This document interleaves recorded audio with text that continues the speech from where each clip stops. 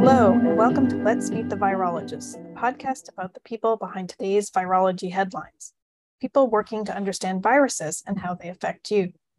We are talking with students, postdocs, and other virologists so that you can learn who they are and what they do.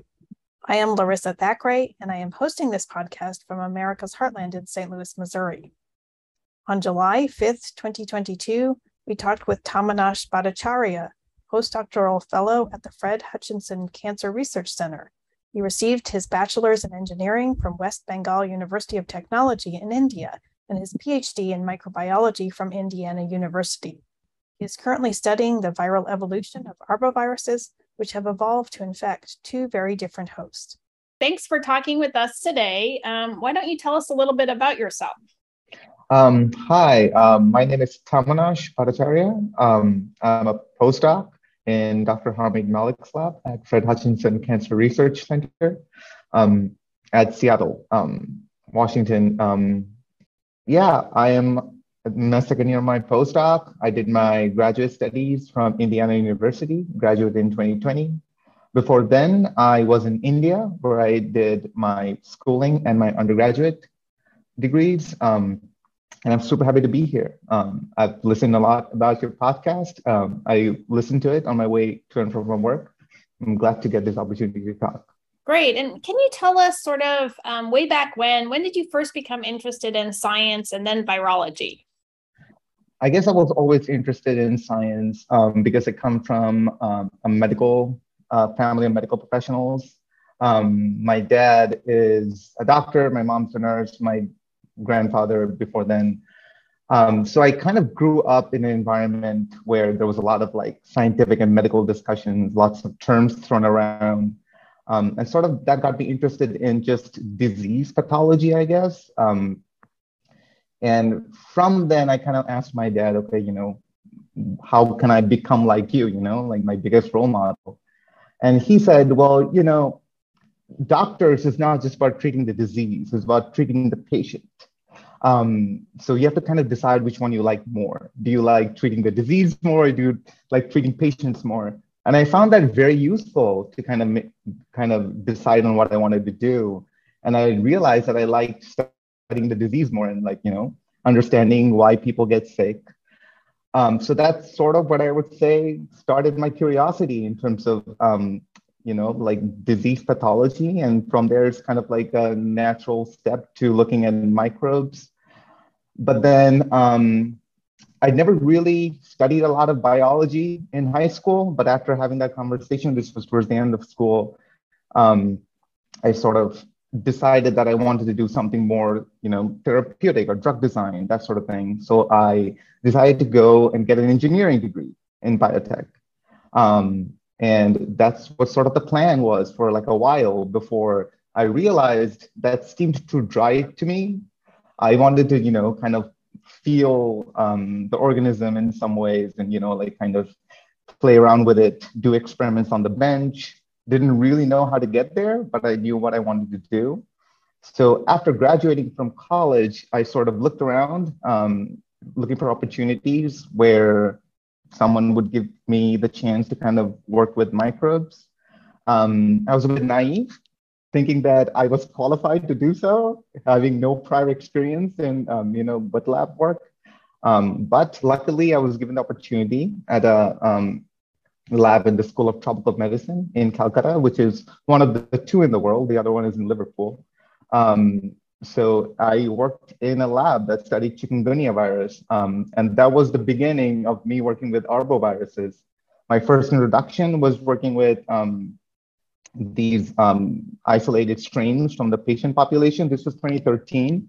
So there was a big outbreak going on in South Asia. So it was like ground zero, kind of not quite as like a pandemic, but it was a big outbreak. Kind of working with patients, collecting samples and kind of isolating them and kind of serotyping them was kind of what the lab did. But what I did was super cool. I worked with a PhD student who was looking at how the genotypic differences would play into disease pathology of these different strains. And surprisingly, we found two co-circulating strains that were very different in their disease outcome.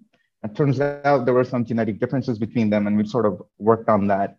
And that was my first paper that I worked on, which was great. And that kind of reinstilled that maybe I could do this. There was not a lot of countries that would give the chance to someone with a bachelor's degree in engineering for a PhD position, but United States is one of them. So that was a natural progression. Started reading papers for people who study arboviruses, alpha viruses to be specific.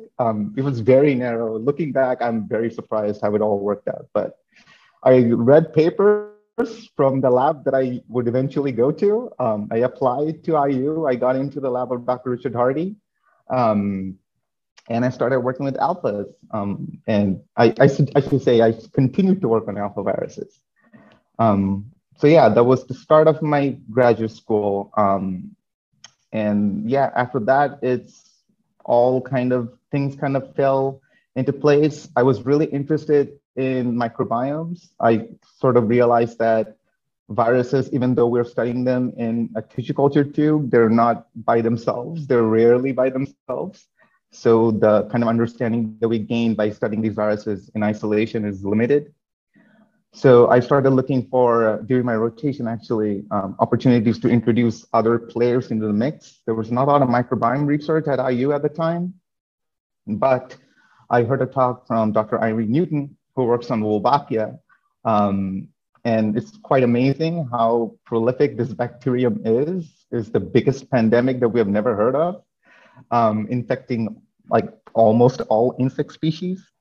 Turns out Wolbachia is present in mosquitoes. And there was a seminal paper from Luis Teixeira that showed that these bacteria can inhibit viruses, RNA viruses to be specific, and that the mechanism is not known. So I was really interested in, okay, maybe I can find this as an opportunity, kind of like learn more about how the inhibition occurs, but maybe that will teach me more about how the virus can be inhibited naturally, right? So I spoke to both of them. They've never really worked together before, but they kind of joined the two fields together and kind of did my dissertation on that project on how to kind of understand how a bacterium can kind of change the host in such a way that it naturally affects how the virus infection outcome is. And that taught us a lot about how the virus can be. And that's sort of what got me interested into all these modifications that arboviruses can do to kind of be successful at infecting two very, very different hosts. And that's sort of what I'm interested in right now. And that's sort of what I work with right now. Right. And can you actually describe, I guess, how you got then to your postdoc and then maybe some of the work that you're doing there? Yeah. So my postdoc interview was also super sudden, in the sense that I wasn't really preparing for going up for interviews. I guess few people are when they're in the final year of PhD. You never really know when you're going to graduate. Am I ready now? Is what I was thinking at the moment. But then Dr. Newton, she actually did a sabbatical in Dr. Malik's lab not too long ago, and she spoke very highly of him. I've of course known him from Twitter. He's very Twitter famous, and he's a fantastic scientist and mentor. But I was too afraid to approach him for a position. But then my interest sort of, kind of was always in the evolution side of virology, kind of thinking as to how adaptive mutations can occur on viral genomes, especially those that have to jump between different hosts. They must have some adaptive features on their genetic information that kind of like allow them to do that. So that's sort of what I pitched to Dr. Malik. And that's what led me here, because that's what the lab does. We deal with genetic conflicts. Right. And I guess then, can you tell us, in maybe a little bit more detail, sort of what's the big question that you're trying to address, and then maybe some of the techniques that you use to actually do your studies? Yeah. So I would say the biggest question is how these multi-host viruses are able to kind of deal with these very different, sometimes genetic conflicts in two very different hosts. I find it very remarkable that a virus like arboviruses, for example, can actually infect organisms that are set apart by 500 million years of evolution. That's kind of mind-blowing to me. The fact that they all kind of originated in the insect at some point, and over evolutionary time, they kind of found a way to infect vertebrates and then became really successful at it.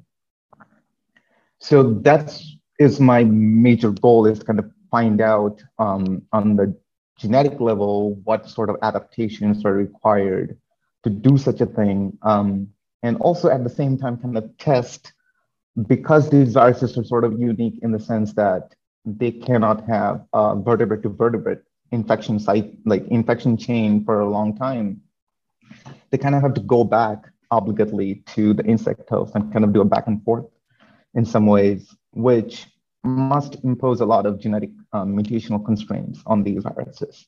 And they have such small genomes. So that's the other angle of what I'm interested in, is what are the mutational constraints on arbovirus genomes to be able to infect multiple hosts. Having this idea that you actually have to infect two very disparate hosts, does that sort of, like you were saying, constrain your ability to evolve antigenically and evolve in general, because you have to go back and forth? And so the strategy is more, using the same sort of sequence or a similar sequence, but just trying to expand basically to more and more hosts because you have two different hosts to infect. That's a good question. So there's been a lot of studies that have been done on this in terms of whether or not this sort of alternating lifestyle imposes like fitness costs or like mutational constraints, or like just put brakes on the evolution of these viruses. Clearly it doesn't, because the viruses continue to evolve. So it's sort of paradoxical in some ways as to how viruses are able to do so. Again, there's a lot of theories into how the fitness landscape of arboviruses look alike. There's a lot of theories as to whether these fitness landscapes are very different in mosquitoes and vertebrates, or whether there's some overlap or no overlap. I would say it's a combination of all of them that probably make them very useful, that there are certain regions that are very adaptive to one host. Maybe the selection pressure in one host is greater than the other one that drives that sort of adaptation, some of which are known to us for certain viruses, not all certainly. But then, yeah, that's sort of what I think is there's this mixture of different kinds of genetic landscapes, depending on which part of the virus you're looking at, which virus you're looking at. And it's sort of, there are certainly certain sequences that are very important in humans that are dispensable in mosquitoes. But the virus can't afford to do so because it has to go back to the mosquitoes. You have to maintain that. If that means that the virus cannot attain the best fitness it can achieve in humans to kind of be able to still infect mosquitoes, then that's the trade-off that it gives up. But eventually it still adapts enough that it's able to maintain that lifestyle. Right. And how do you study that? So are you using tissue culture or animal models, bioinformatic analysis? How do you do this kind of a study? Because it sounds complicated. Yeah. Right now I'm keeping it simple. I'm using cell cultures to kind of address these sort of fundamental questions. It would be lovely to work with in vivo systems. And that's sort of, in the future direction sort of thing. We do a lot of computational work too. Part of the things that I'm approaching this problem with is I'm using sort of a forwards and a reverse genetics approach to do so. And cell culture just has that tractability, but that we sacrifice in like relevance. But I'm confident that it will give us the answer that we are seeking at the moment. So we do a lot of experimental evolution. That's sort of our evolve and sequence sort of forward genetics approach, by adding or removing a constraint from individual conditions, whether it be mosquito or human. And then the other thing that we do on the reverse genetics side is kind of methodically look at individual viral proteins and then do deep mutational scanning of them, which is sort of a very powerful technique that I'm still learning to adapt, because that's sort of the way that we're trying to do this. It's kind of map on an individual residue basis what is important in which host versus not.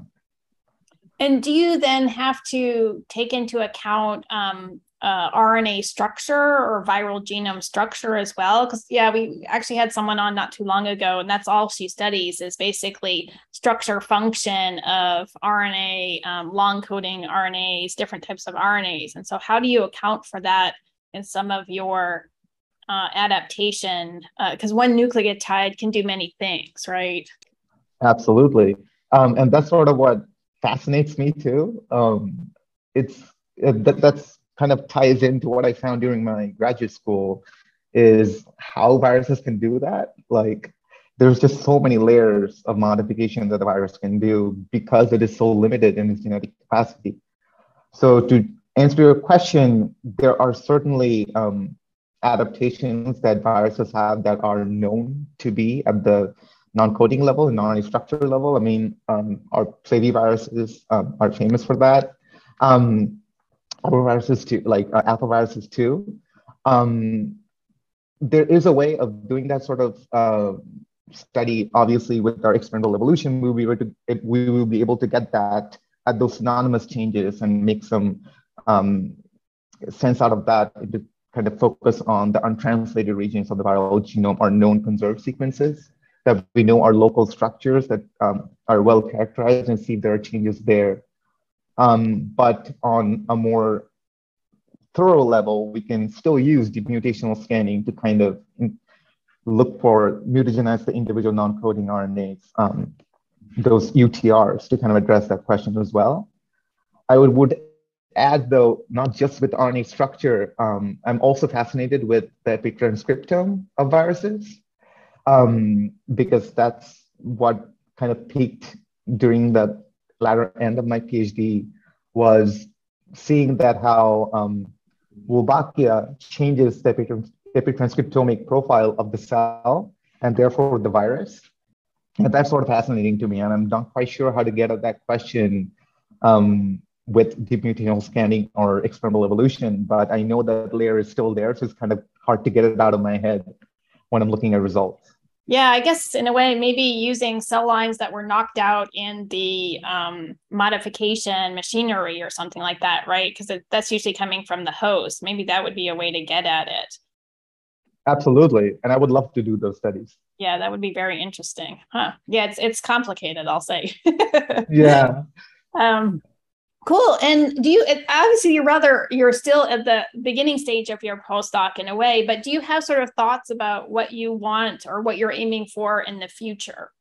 Like, are you thinking about staying in academics? Are you interested in industry, public health? Do you have any thoughts about that? I would love to stay in academia.